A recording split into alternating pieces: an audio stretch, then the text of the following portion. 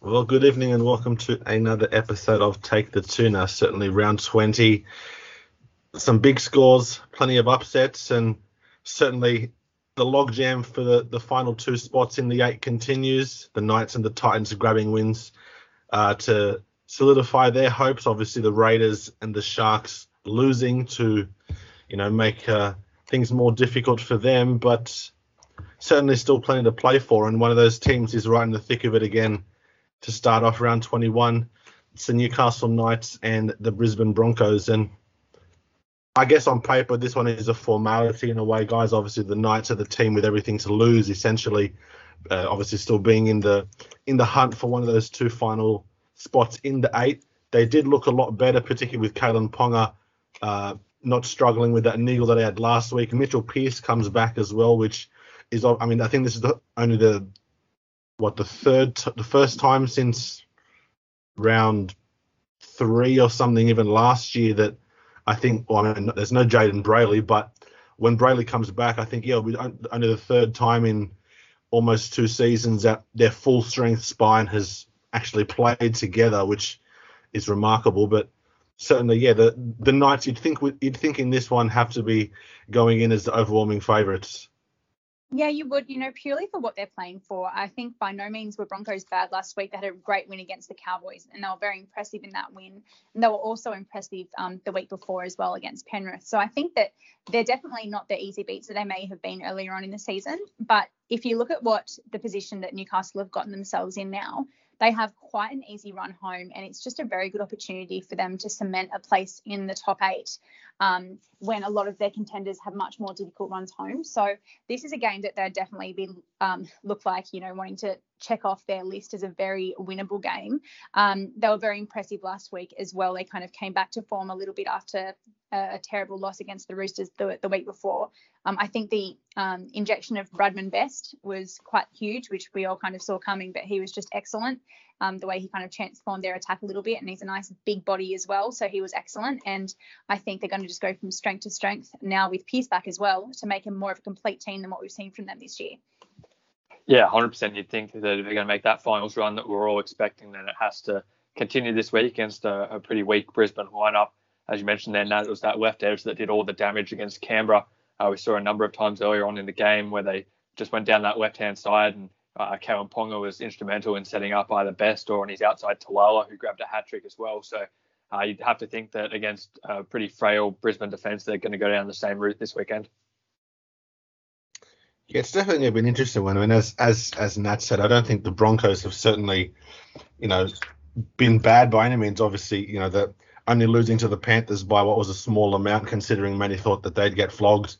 Good win last week against the Cowboys. Obviously, big reason that was Katoni Staggs, so obviously is injured and out for the season now. And I guess if I'm a Broncos fan, or even if I'm not, from the outside looking in, I'm amazed that Xavier Coates is still somehow on the sidelines. I mean, if he's fit, surely you've seen enough from Xavier Coates to know what a potential superstar he could be. And I guess playing someone like Jesse Arthurs, who, no disrespect, you're playing the NRL, tremendous job. But I think when you compare certainly the two side by side, what they're capable of, I mean, not 10 times out of 10, you'd have to pick you'd have to pick Xavier Coates, surely. But Kevin Walters, I don't know if with that pending move to Melbourne, just does not seem to want to pick Xavier Coates. Yeah, look, it comes across as quite petty, and it's not the first time we've seen this. I remember when Ponga was playing for the Cowboys and really started to come out of his shell. They didn't play him the whole year when he signed with Newcastle, or they gave him very limited game time. And I guess it comes down to the clubs wanting to give players a run that are going to be there the year after. But I don't really get it with Coates. I didn't see a drop in form, resulting from his signing with Melbourne. I think he's a really good player, and I think it's a shame that he's not getting this opportunity. But yeah, I guess it's probably just coming down to Brisbane wanting to give the best experience to the players that are going to be there next year for them. But it does seem a little petty. Yes, it's definitely a waving of the white flag from Kevin Walters to say that he's given up on this season.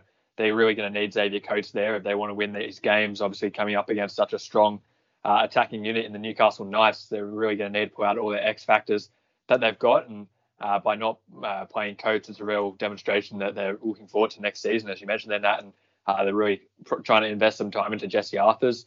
Obviously, they've got Katoni Staggs now on the sidelines, which is a huge blow.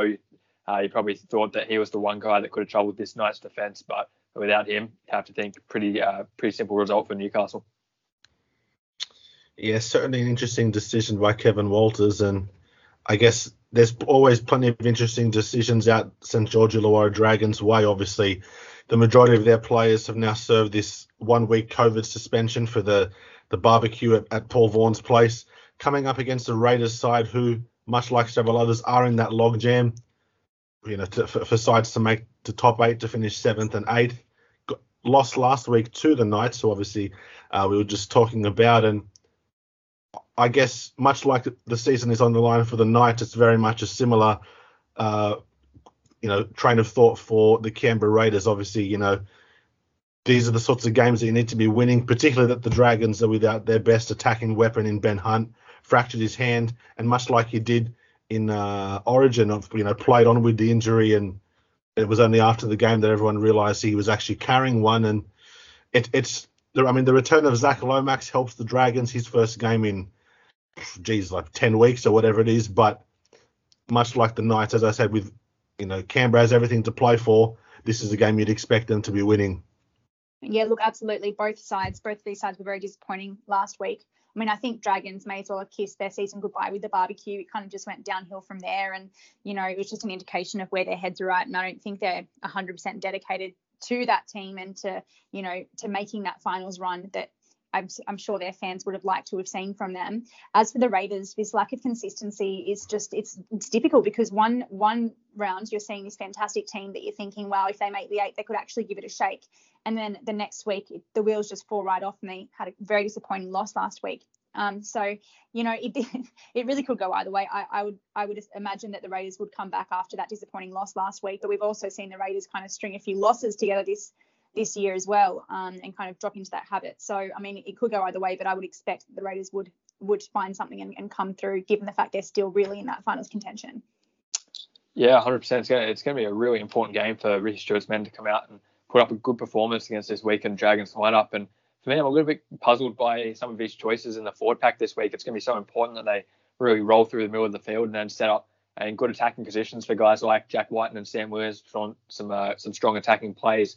But they've elected to put Emre Gula back to the bench this week alongside Corey Harawira-Naera. Both of those guys I thought were fairly strong over the past couple of weeks. Obviously, Harawira-Naera didn't have the best game against Newcastle, but he was probably the Raiders' best in the 3 weeks prior to that. And Emre Gula scored himself a try on the weekend right at the end of the game. And I thought he was providing some really good go forward through the middle of the field. So a little bit confusing to see why they'd make that change. I thought they maybe would keep Joe Tarpany in the 13, Gula there in the 10, and then have either Hudson Young or potentially Elliot Whitehead rotating off the bench.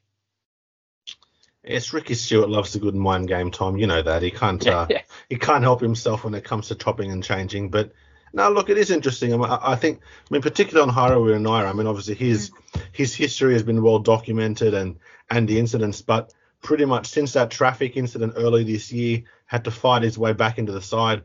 I think even in those games where Canberra was struggling, when it just seemed like they couldn't win a game, they couldn't attack to save their life, obviously dating back, from pretty much round 3-ish to about round 13, 14, 15, he was probably still one of their best players.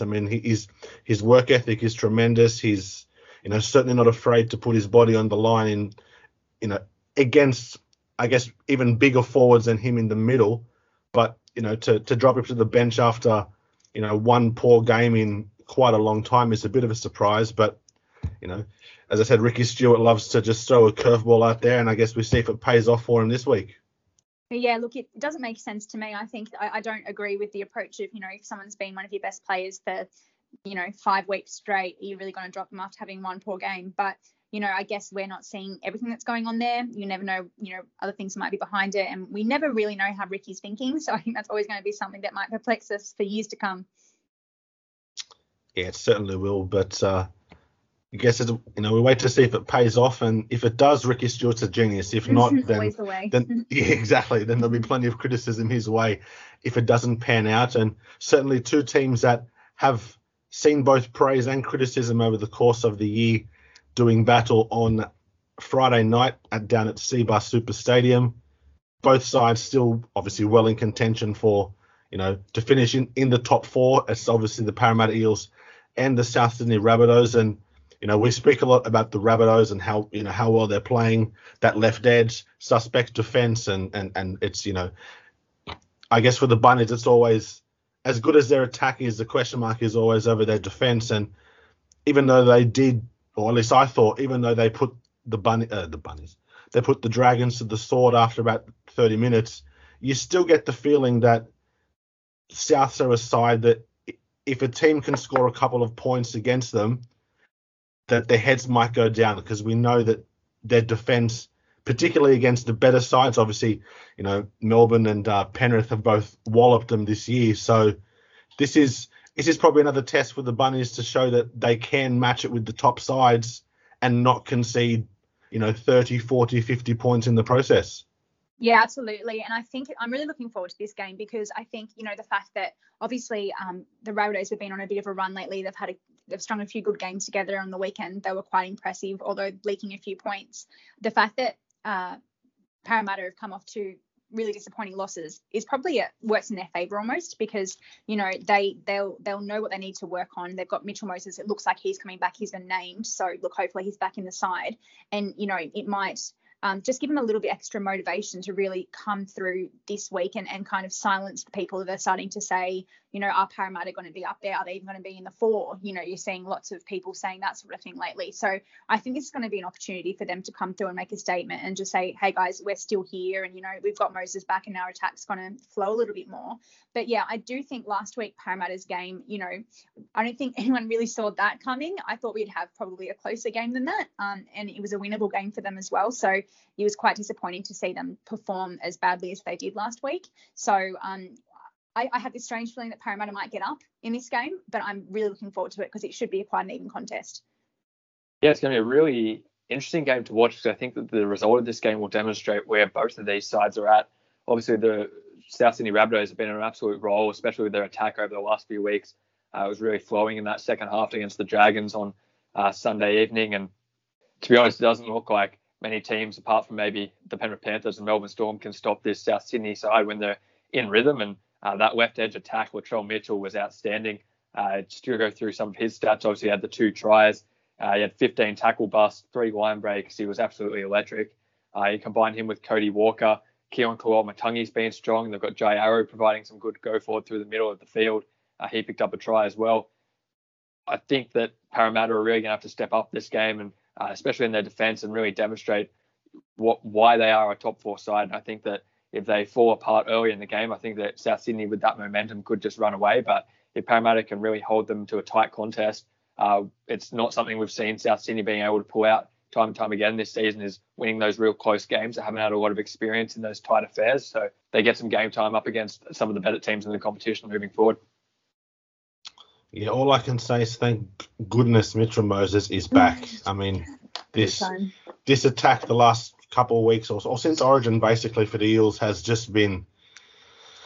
I want to be as blunt as possible. It's been insipid. It's just there's been nothing there, and you obviously expect that the halves that come in are able to do their job. Even Dylan Brown, who is not a seasoned veteran, but certainly these last couple of weeks he's been disappointing, and we know what he's capable of. I mean, even prior to these 2 games where Moses has been out, I thought Dylan Brown has actually looked pretty good since he came back from that suspension for the ribs in the knee to Drew Hutchison quite a few weeks ago. But the last 2 weeks, when he had a chance to really put the foot down and guide this side to, I mean, not even a win necessarily, but just to get on the board and put yourself in a position to win, didn't do that. And it's disappointing. And obviously Moses is back. I think unfortunately the loss of Campbell Gillard offsets the return of Moses to some extent. I mean, Campbell Gillard has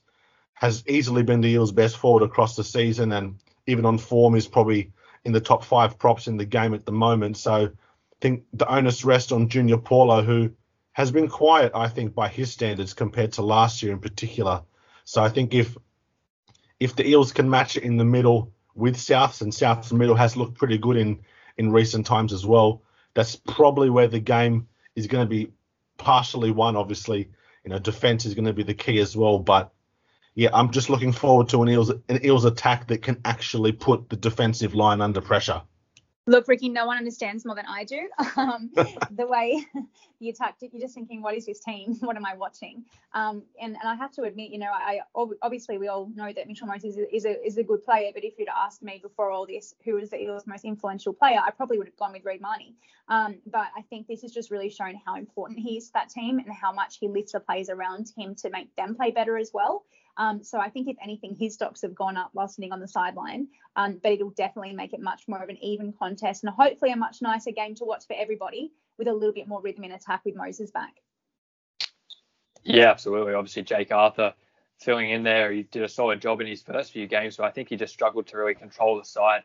I probably think he's maybe more of a 5'8" who works best alongside a guy like Moses who can really steer the side around, and Arthur can just play that eyes up instinctive footy. But I think Mitch Moses will really bring the best out of some of the guys on his outside as well. I think that he's going to get quality service to guys like Ryan Madison, and then on Madison's outside, whether it's Wonga Blake and Blake Ferguson or Sevo and Opchik, depending on which side they decide to play Madison.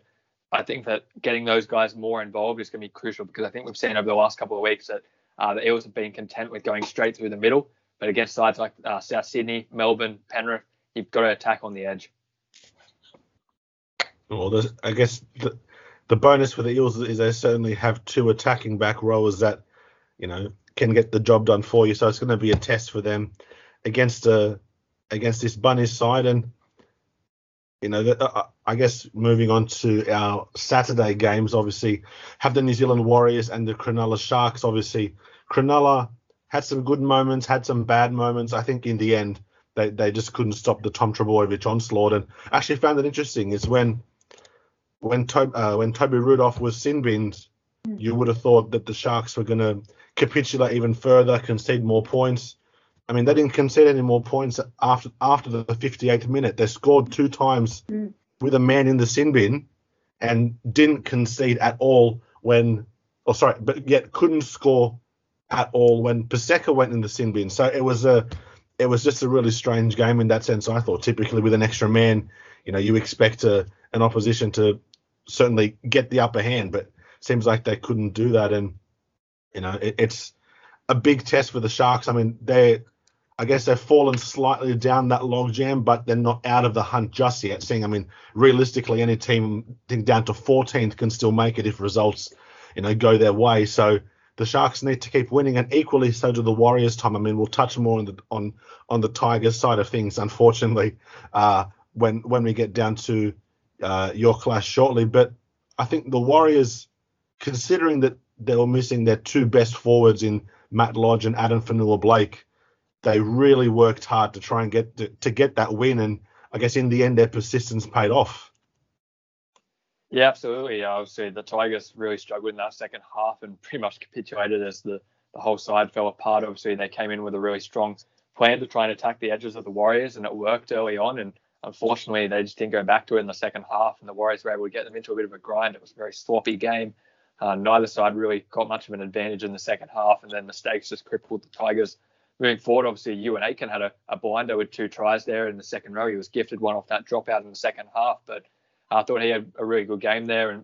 And they've decided to keep him there this week, which is great to see some continuity in the roster for Nathan Brown and his side. They get Adam Fanua-Blake back this week after that gruesome finger injury he suffered only 2 weeks ago. A bit of a shock to see him back so early after that compound dislocation. So luckily he avoided a fracture there, which is good for his recovery time. And it's going to be crucial that they get back Fanua-Blake and Matt Lodge against the Sharks side, who we know are going to want to go through the middle with Toby Rudolph and Aaron Woods.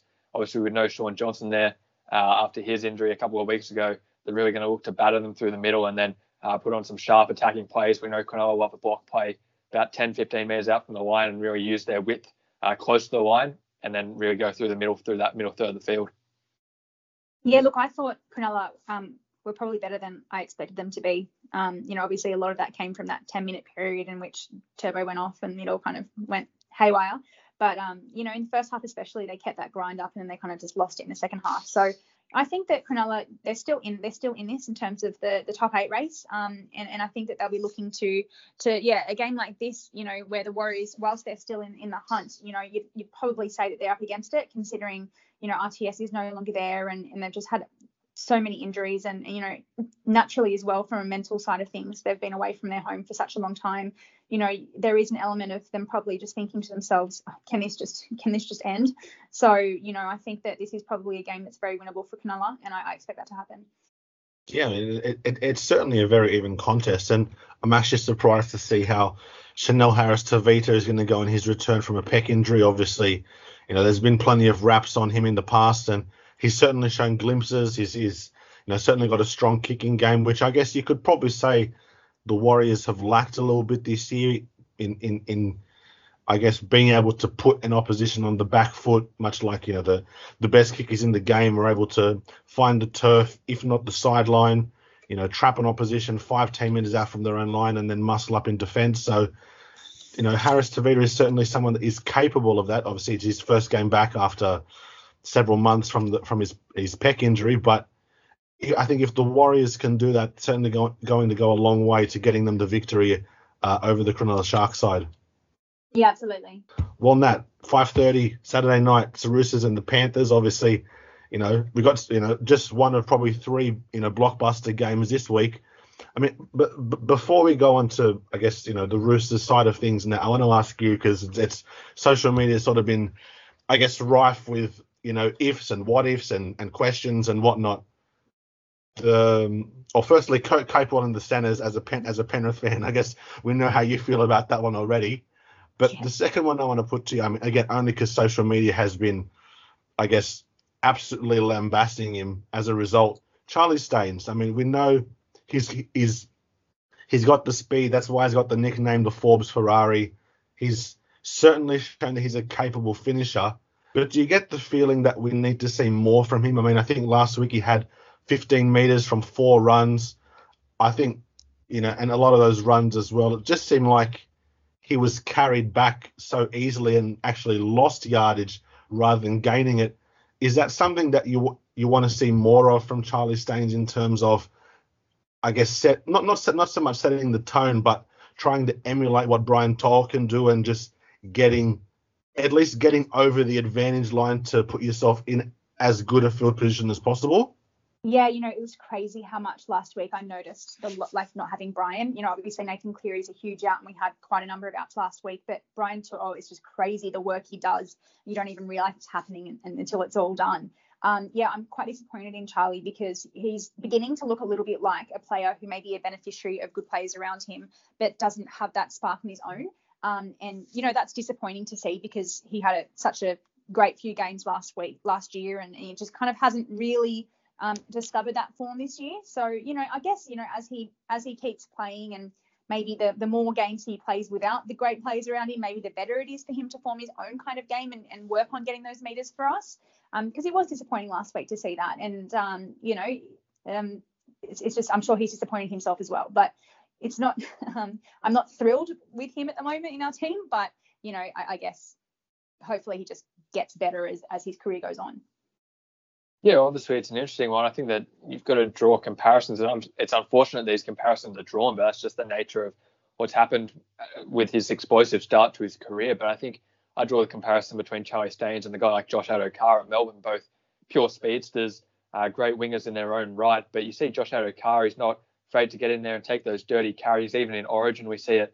And he's so strong. Obviously, Charlie Staines still such a young guy, still really developing as a player. But what we're going to need to see from Charlie Staines is him develop that strength that he's able to get in there and drive his side out of the defensive end. And I think that that's going to be the next stage to his develop. We all know that he can score in the corner. We all know he's got some good finishing moves, but it's not much use if you can't get the side into a position where they can really put on some good attacking plays that you're able to then finish off. For me, I'm really interested this week to watch Tavita Pangai Jr. off the bench, obviously getting his debut in this Panthers squad as he's on this 8-week loan period at Penrith before he goes up to the Bulldogs next season. It's going to be interesting to see how he plays. Dale Copley signed a short-term deal at the Roosters as well to cover some of their injuries in the back line. Joey Manu was exceptional last week. I think he broke the Quinn Gutherson's record for running meters in a game. NRL.com credits him with 331. He had something like 25 runs off the wing.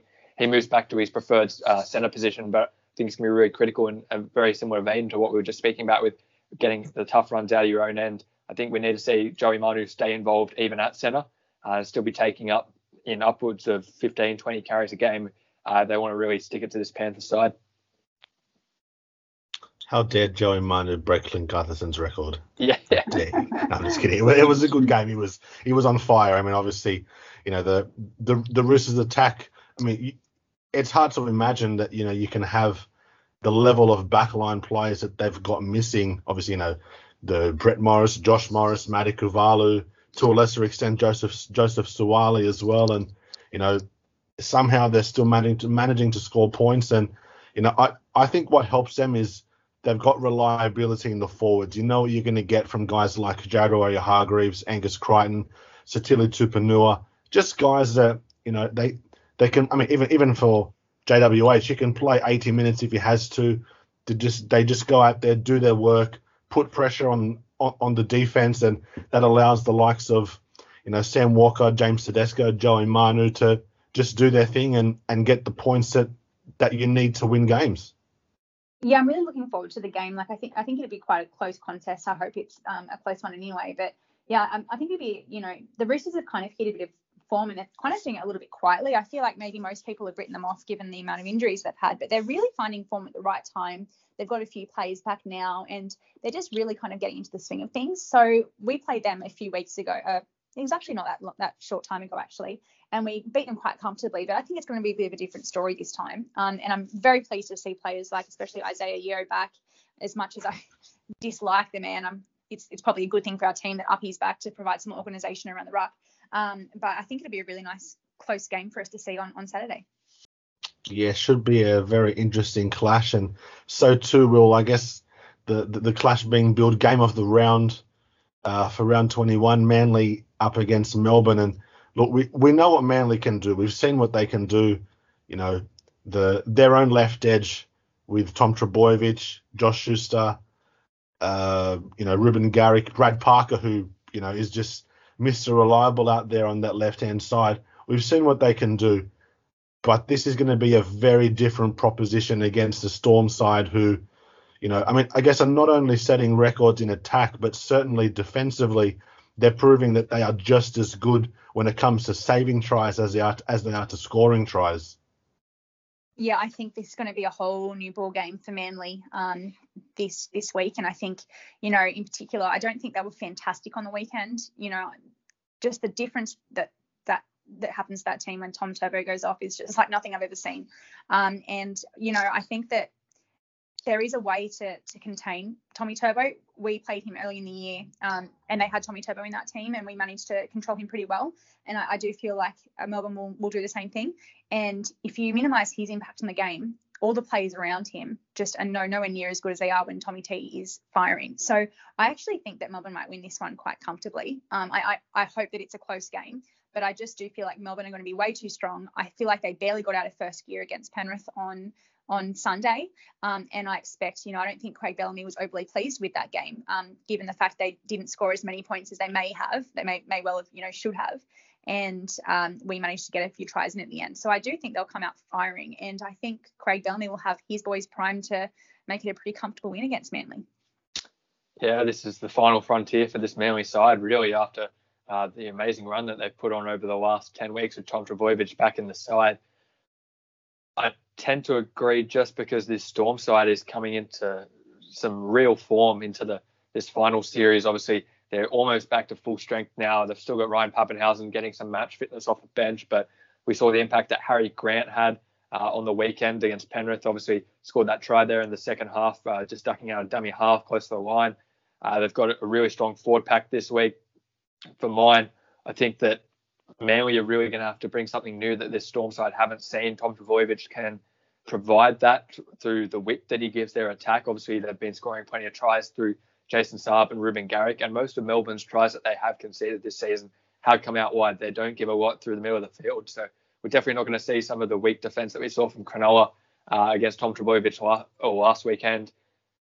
It does have a little bit of a feel of a game from a couple of seasons ago, that game down at Amy Park, where Manly went down, and I think they won 12-10, 11-10. It was the game where we saw Curtis Scott and Dylan Walker go at it. And I really think that Manly could have something to upset this Melbourne side, but they're really going to have to be at their best. I don't think we're consistently moving forward. If we played this game 1,000 times, I think we see that Melbourne win most of them quite comfortably. But I think that on their occasion, if they play their best, Manly could come in and upset this Melbourne side. Yeah, look, they're definitely capable. I mean, Manly, as we've said, they know how to score points, and it's certainly, they're not afraid to utilize their attacking weapons. But I think, like you said, Nat, obviously after Tom Trbojevic went off with, 15 minutes to go, whatever it was, and even the games that they were without him to start the year and whatnot, it's a very different side. And I think even with him there, if you're able to, I guess, limit the amount of meters that they can make, if you're able to get on top of them and really solidify your possession, you essentially negate their attack. And so, Manly or any team for that matter, you go into panic mode, you try too much, you throw one too many passes, you try one too many smart plays and doesn't come off. And I think Manly are a side that probably are more used to dictating terms and having terms dictated to them. And, obviously they are a side that if you can get over the top of them, consistently, you're probably going to see them struggle more often than not. Yeah, I think the key, and I remember when we played them earlier in the year, was just to starve them of their possession, because whilst they're very good in attack and, Tommy can really just kind of create things out of nothing, their defence is not up to scratch. We've seen two straight weeks now where I think they've scored 40 points and the other team's still scored 20, which is not something that, you ever see Melbourne doing, and it's not something you really want to be doing going into a final series. And also, being on the receiving end of Melbourne's attack on the weekend, we tried so hard for the first 10 minutes to keep them out, and they just crack you. So I don't foresee that Manly are going to be able to defend well enough to contain that Melbourne attack. And if Melbourne just keep attacking and scoring tries back to back, they're going to be starved of possession, and then Tommy his effect is negated. Yeah, this Melbourne side is just freakish. You've now got Josh Adokar setting up tries with crossfield kicks. It just keeps getting better and more unbelievable. I'm still of the belief that, unfortunately, I don't think many sides can really challenge this Melbourne squad this year. I think this is the most one-sided competition that we've seen probably in the last 15 years. And I think that even when some of the bigger clubs start to get their big names back, Melbourne are just going to be absolutely brimming with confidence. And we're in for a cracking end to the year, because some of these sides are really going to have to step it up if they want to challenge this Storm outfit. Yeah, they certainly. I'm still of the belief, and I'm obviously, not only because they got the 2 wins against them early in the year, but I think if there are two sides that I guess are more well equipped to match Melbourne in terms of the overall game and getting the win, it is the Eels and the Panthers. And obviously, they both have wins over the Storm this year already, so obviously at full strength. But yeah, certainly Melbourne are a juggernaut at the moment, and certainly, at least half a peg or one peg above the rest of the opposition. And it's up to other teams to try and, get a win against them, which is not easy. And certainly a team, Tom, that, not so much struggling for a win, but struggling for consistency. Unfortunately, it is your Tigers. And you're in such a good position with that in that game against the Warriors. You looked pretty good in the first half. It didn't quite go your way in the second half. But I want to ask you that the 2 or 3 minutes to go, whatever it was, you're on the try line. You've got a chance. I think it was only the 5th tackle, not even the last tackle. You've got to play the ball. Joe Offahengawi makes a pretty good run, it must be said. 10 to 12 meters, gets you about 3 meters out, plays the ball, no dummy half. And Reece Walsh dives on the ball, and that's effectively the game. Is that? Do you think that's a mentality thing for your side, that there's just a mental barrier that they can't overcome to commit such a schoolboy error, essentially? Oh, not necessarily. I think that was just a result of the match, that they really choked a decent sized lead. They're up 10-0 at half time. Obviously, the loss of Dane Laurie early doesn't help, and his loss is going to be immense moving forward. I think that ends any hope of the Tigers mounting any sort of charge towards the finals. I think while they should get a win this week up against a Bulldogs lineup, I think without Dane Laurie, just the attack just fell to pieces. And I think that it was almost just an act of frustration towards the end and an act of panic that they really just didn't think through that final play when it really mattered and the game was on the line. Obviously, that's the second time in the matter of about 6 weeks that the Tigers have been beaten with an opportunity. The Tigers have been beaten by the Warriors with an opportunity to score a match-winning try right on the bell. And unfortunately, they couldn't convert either opportunity. If they had won both those games, then we probably find ourselves in a completely different position. Obviously, give us 4 extra points. We're right on the fringe of the top 8. I think that this week they're just going to have to really look to overcome that mental barrier, as you mentioned, and just try and put on some good attacking plays, try and find some fluidity close to the line that they weren't able to find once Dane Laurie left the field. And then from there, just fingers crossed they can put up a defensive stand against a team that's really struggled on attack for the large portion of the season. Obviously, Moses Mbye now moves into fullback role. They've got Zach Seaney on the bench after his strong start to his career earlier in the season, and then he got dropped after that Titans loss at Campbelltown. And obviously Michael Maguire is looking to change things up and find a couple of new combinations moving forward. And it's been a really crucial time for the club this next 4 or 5 weeks leading into the end of the season. Just fingers crossed they don't drop Michael Maguire again. I just don't see where things go. And really it's just a case of deja vu, I think, if they drop the coach again. Yeah, I don't think they should be doing that at all. I think, Madge I do think he's the right man for the job, and I think they need to persist with him. But yeah, it's a huge loss having Dane Laurie out. He's been probably your best player with Adam Doueihi all year, and it's just such a shame to see that happen to such a young player who's just really building a nice career for himself. But I am happy to see Zach Seaney back, because I do think that was probably the wrong option, was to drop him. I think with these young players, if they're having a few poor games, you've got to try and persist with them as long as you can, just to build their confidence and build those combinations up if they are someone you want to persist with. So I'm looking forward to seeing him get another run. As for the Bulldogs, it's just that they were so woeful. They were woeful on the weekend. There's no nice way of saying it. It was an absolute bludger of a game against the Titans. So I do think this is a very winnable game for the Tigers, and I do hope that they end up running away with it. Yeah, and I think as well, just looking at the two sides, you look at this back line of the Tigers and matched up against the Bulldogs, they have a clear advantage. Obviously, the halves, Adam Doueihi and Luke Brooks, up against Bailey Bionde Odo and Jake Averillo. They've got much more experience. They're a lot more dynamic, although Bailey Bionde Odo, I'm really excited to see how he goes in that 5/8 role. Fingers crossed he can keep that big performance until next week, but I think he's a real breakout star. And then the back line, Moses Mbye and Nick Meaney, not much between them there. Corey Allen against David Nofaluma. Will Hopewada against Michael Cheekham, Aaron Shupp against Tommy Tawau, and Kiko Manu against Ken Mamalu. You'd probably give the Tigers the advantage there. The key's going to be the battle of the forwards. Obviously, Stefano Utoikamanu really come into his own after that stint in Blues camp. I think he's had a great couple of weeks, and he's really developing into a forward leader for this club moving forward in a similar mould to what we're seeing from a guy like Payne Haas at Brisbane. And I think if the outside forwards, guys like Sean Bloor and Luciano Wailua, can really get the best of their opposition men, I think the Tigers should have enough in attack to trouble this Bulldogs outfit. Yeah, you definitely think so. And I guess a side that probably you'd think has too much attack for their opposition this week, it's the Queensland Derby, Gold Coast up against the Cowboys.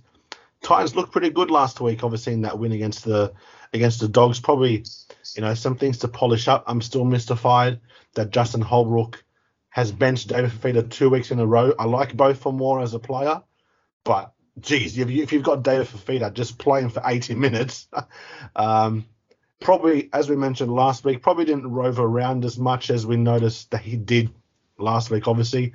Again, whether that's a game plan thing, I don't know. But, you only have to look at the runs that Fafita does. If you can get him touching, if you get his hands on the ball as often as you can, I mean, there's very few guys in this league that are going to be able to stop him one-on-one. And certainly the Titans are building some momentum, but I think the guy that has brought some stability to this team is young Toby Sexton. I mean, certainly probably a bit of an unknown quantity when he came in after Jamal Fogarty's injury, but obviously we've seen the Fogarty is back in the reserves. Sexton is still the halfback, and I think deservedly so. He's certainly shown that he has, the poise and the composure to to be a pretty good half in this league. No, I agree. I've been really impressed with him. The games that he's shown so far, he's given a real structure to their attack and kind of just allows the other players to play their best as well and be in the right positions and get the best ball for them to, form a decent attacking side. The thing with the Titans, obviously, though, is all year they've had decent attack. It's just their defense they need to work on. But I do think it's getting better slowly and slowly. Now, the Cowboys, after having a very good game against Melbourne, they were quite disappointing against Brisbane. And there were patches, again, like we've seen so many times from the Cowboys this year, where they looked quite good, but they just let the game get away from them. So when you've got a really potent attacking side like the Titans, you just expect the same thing to happen against the Cowboys because they just don't seem to be able to contain these really good attacking sides. So I probably expect, a Titans win, especially given the fact that they're in real contention to take one of those 8 spots. Yeah, it's really hard to tip the Titans week in, week out because they're just so inconsistent in their defensive effort. But I tend to agree with you now. I think that they're just going to have too much in attack. They're really hitting their stride. Both their outside backs and forwards are really getting in on the attacking act. Obviously, we saw on the weekend, Tino Fa'asuamaleaui grabbed a try. Jared Wallace had a try assist. Brian Kelly grabbed 2 tries. Brimson was looking great through the middle. They were hitting him with plenty of short balls, trying to really take advantage of a tiring forward line later on in the game. And I think we're going to see that again this week. The Cowboys usually come in with quite a large, immobile forward pack. And I think what we're going to see is that they're going to take the ball close to the line and try and hit guys like Brimson, Dave Fafita, close to the line, really use their mobility. I think they'll have too much in attack for this Cowboys lineup. Yeah, you'd certainly imagine so. As you said, Nat, the Titans are also one of those sides in this logjam, and you just think they're going to have too much firepower for the Cowboys, who, again, they can make it, but, I guess their inconsistency may be the death knell for them. But I think as well, obviously, again, as you said, Nat, the Titans' defense has always been, I guess, their Achilles heel in the last 3 or 4 years. But I think there are definitely signs there. It's getting better. I think there was a period in the first half where the Titans had to defend about 3 or 4 sets on their own line. And I know it's the Bulldogs. Their attack isn't, otherworldly compared to other teams, but certainly any time that you can defend your goal line for a handful of sets, that only does the confidence the world of good as you move forward. Yeah, absolutely. And I think Titans kind of remind me a little bit of South in that they have some really good attacking players and their attack is never really a problem. It's just defense they need to work on. And I think sometimes teams can fall into the trap of just thinking, oh, well, they can score points, we'll just score more. And that's never going to work against the really top teams. So I think that if they try and get out of that habit, then it's going to be all the better for them moving forward. Yep, as a Tigers fan, I can confirm that theory does not work. Been trying it for the last 10 years. Yeah. No, but the Cowboys, I think, while the Titans are really hitting their stride in attack, I think we're seeing the Cowboys, they're just losing a little bit of the continuity in their roster. Obviously, Val Holmes is a great addition.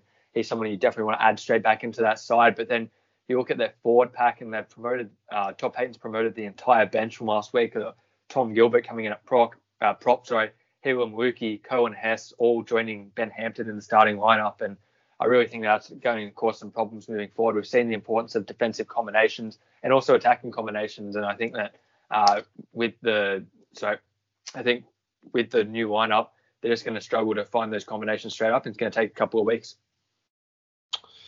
Yeah, it certainly does. It's always hard to form a new combination. But just on the Cowboys, that's a good segue into the news of the week. And obviously, Murray Taulagi has re-signed. I know you've spoken a bit about him in the past, Tom, in terms of his development and how he's come along well. Obviously, can cover centre wing, and I think it's certainly shown that he's able to not only finish tries well, but he's able to produce what you want from a centre winger to really get your team on the front foot. And certainly it's a nice re-signing for the Cowboys moving forward. Yeah, he certainly is. He scored 10 tries so far this season, set one up as well. And I think that there was a little bit of interest sniffing around from a couple of the Sydney clubs. So a really great signing for the Cowboys to lock him up. And I think that he's definitely someone that you can plug into that back line moving forward. And just speaking about the continuity, it's not just continuity week to week, it's continuity from season to season. And I think that you can pretty much plug him in for the next 3 or 4 years and say, this is a man that we want to invest our time in moving forward. And I think that he's going to really repay them with that faith. I think it's a really positive thing for the Cowboys as well, because obviously they made let a few players go that widely was criticised for that, Ponga and Cacao and Brendan Smith as well. So I think for them to start re-signing some of these players and kind of building their own team again is really good for their confidence moving forward, and for the playing group. So it's really good. It's a really good signing from them, and they've made a few so far this year. Yeah, they certainly haven't. A side who probably haven't made the best of decisions in the past when it comes to signing players is the Brisbane Broncos. And as an outsider looking in, certainly based on the way he's been playing the last few weeks, and even in the past, I thought he hasn't looked too bad either. Tessie New, he's apparently been told by the Broncos that he's free to look elsewhere. And when you look at how he's playing, it's just such a baffling decision. But if he was to leave, what's a side that he could slot into? I think the Bunnies are interested.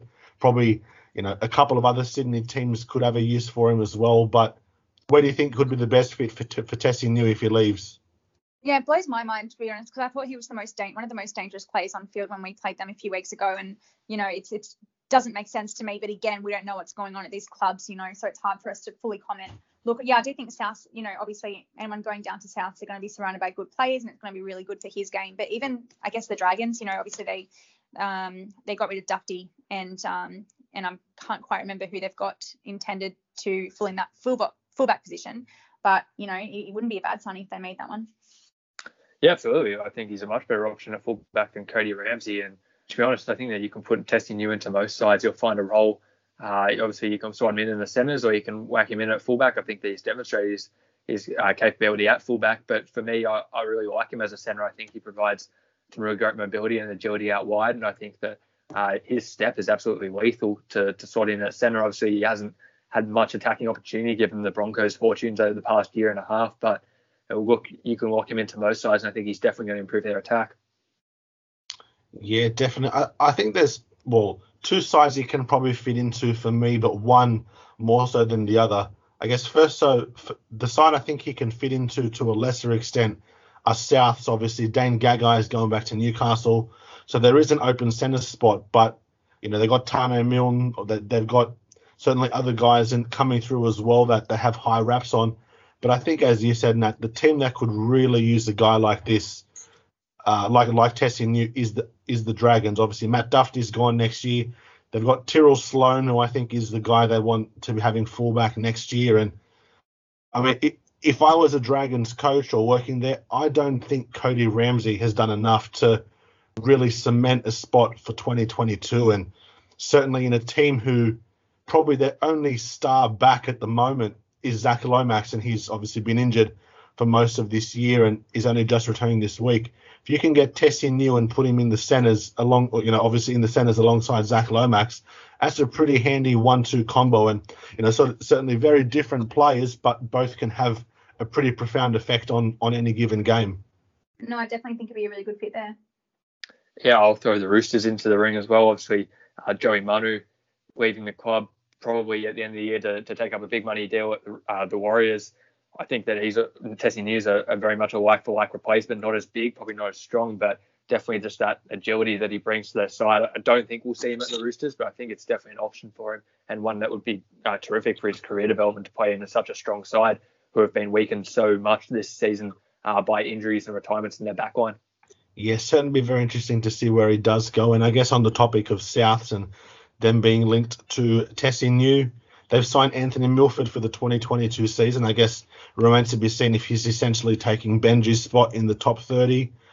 Remains to be seen. And we've spoken plenty about Milford, and I guess the super sub 14 role that probably suits him now more than any other. And look, he had to end up somewhere. He's ended up at Souths, and certainly in a side that already has plenty of attacking weapons.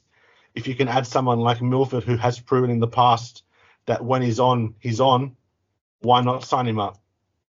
Yeah, it's an interesting signing. As I said when we spoke about it last week, it's definitely not someone, I'd be thrilled to sign, but I understand also he has potential, especially in a sub role. I don't think, a starting spot is really he's up his alley at the moment. I do worry a little bit about South because I just don't think, they've obviously Adam Reynolds will be going to Brisbane next year, and I just, by way of replacement, I just don't really think that they've got anyone there I think they're going to miss him a lot more than they realise they're going to miss him. And I think that, if Reynolds was still at South, that might be a great thing for Milford in terms of his development as a super sub player and, you know, to really let his attack shine through. But without Reynolds there, I'm not really sure how it's going to work. So, you know, I'm sure he's not on a whole bunch of money. It's not a terrible signing by any means, but I think it's an interesting one, and I'm just not quite sure how South's going to pan out next year.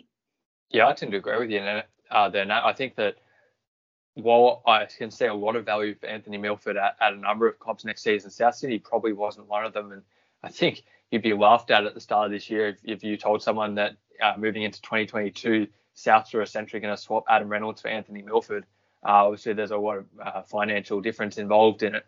Souths are going to get quite a monetary gain out of letting go of Adam Reynolds. But at the same time, we spoke last week about the importance of Anthony Milford playing with a controlling, established halfback. South Sydney won't have that next season. They've got Cody Walker there, but again, instinctive, eyes up football, a great one at it while he's at it, sorry.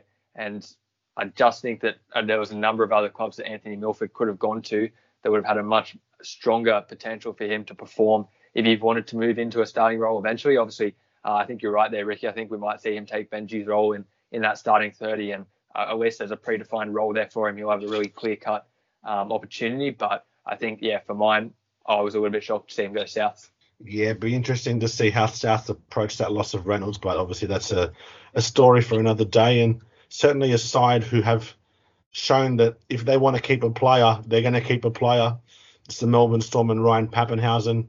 He's signed on until 2025 or whatever it is. It's, you know, it's a longish deal, but certainly the way he's played in the last, 24 months, certainly proven himself to be one of the elite fullbacks of this game. As we said earlier, obviously he's coming back from that concussion. He's, being eased back into it. But at the top of his game, he's, very close to the top fullback in the game. And Melbourne, yet again, they keep that spine together.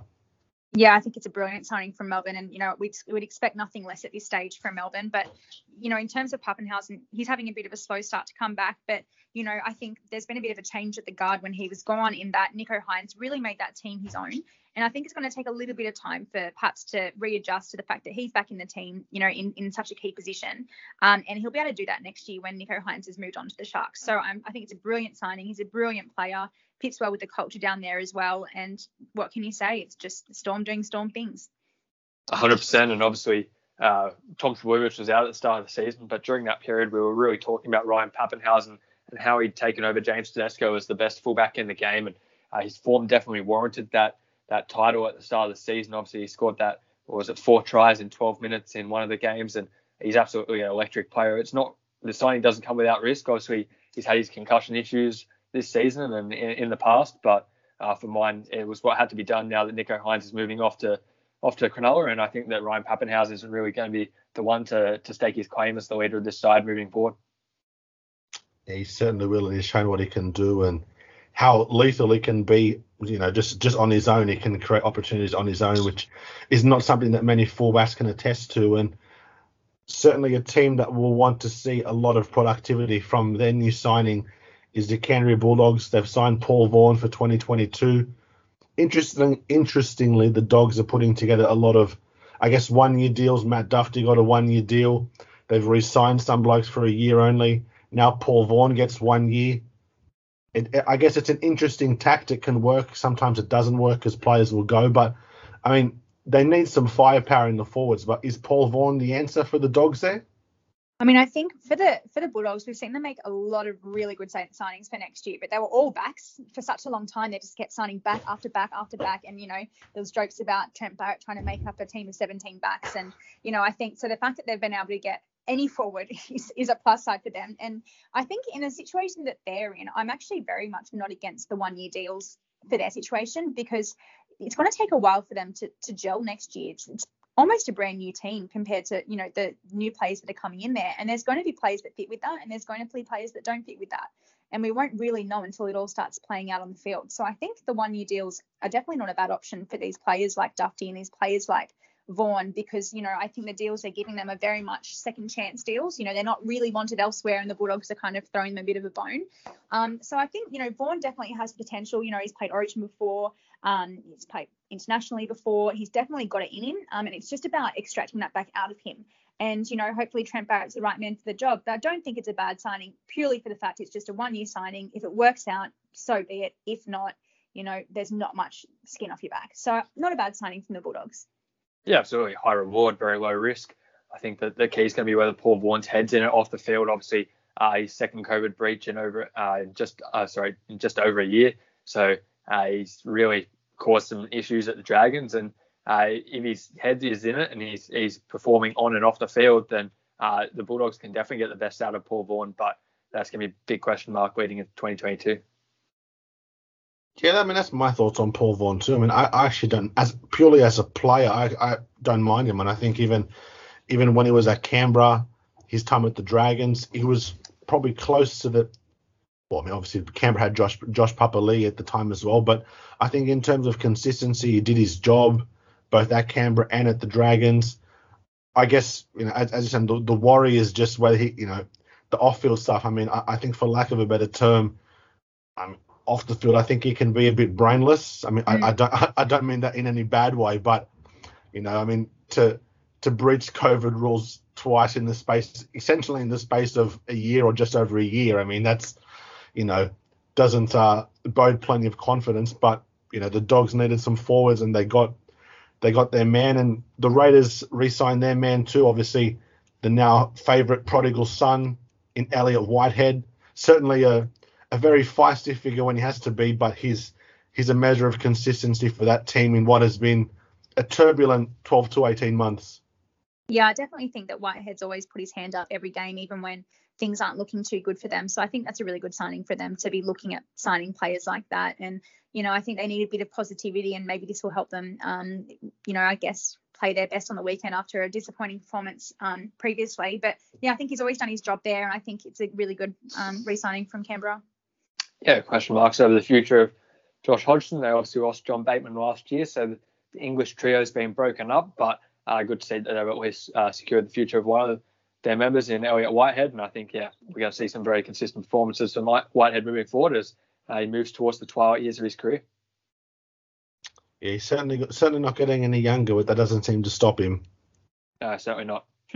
Well, that wraps things up for another episode of Take the Two. Certainly plenty of interesting action to look forward to in round 21. And as always, we'll be back here same time next week to dissect all the action.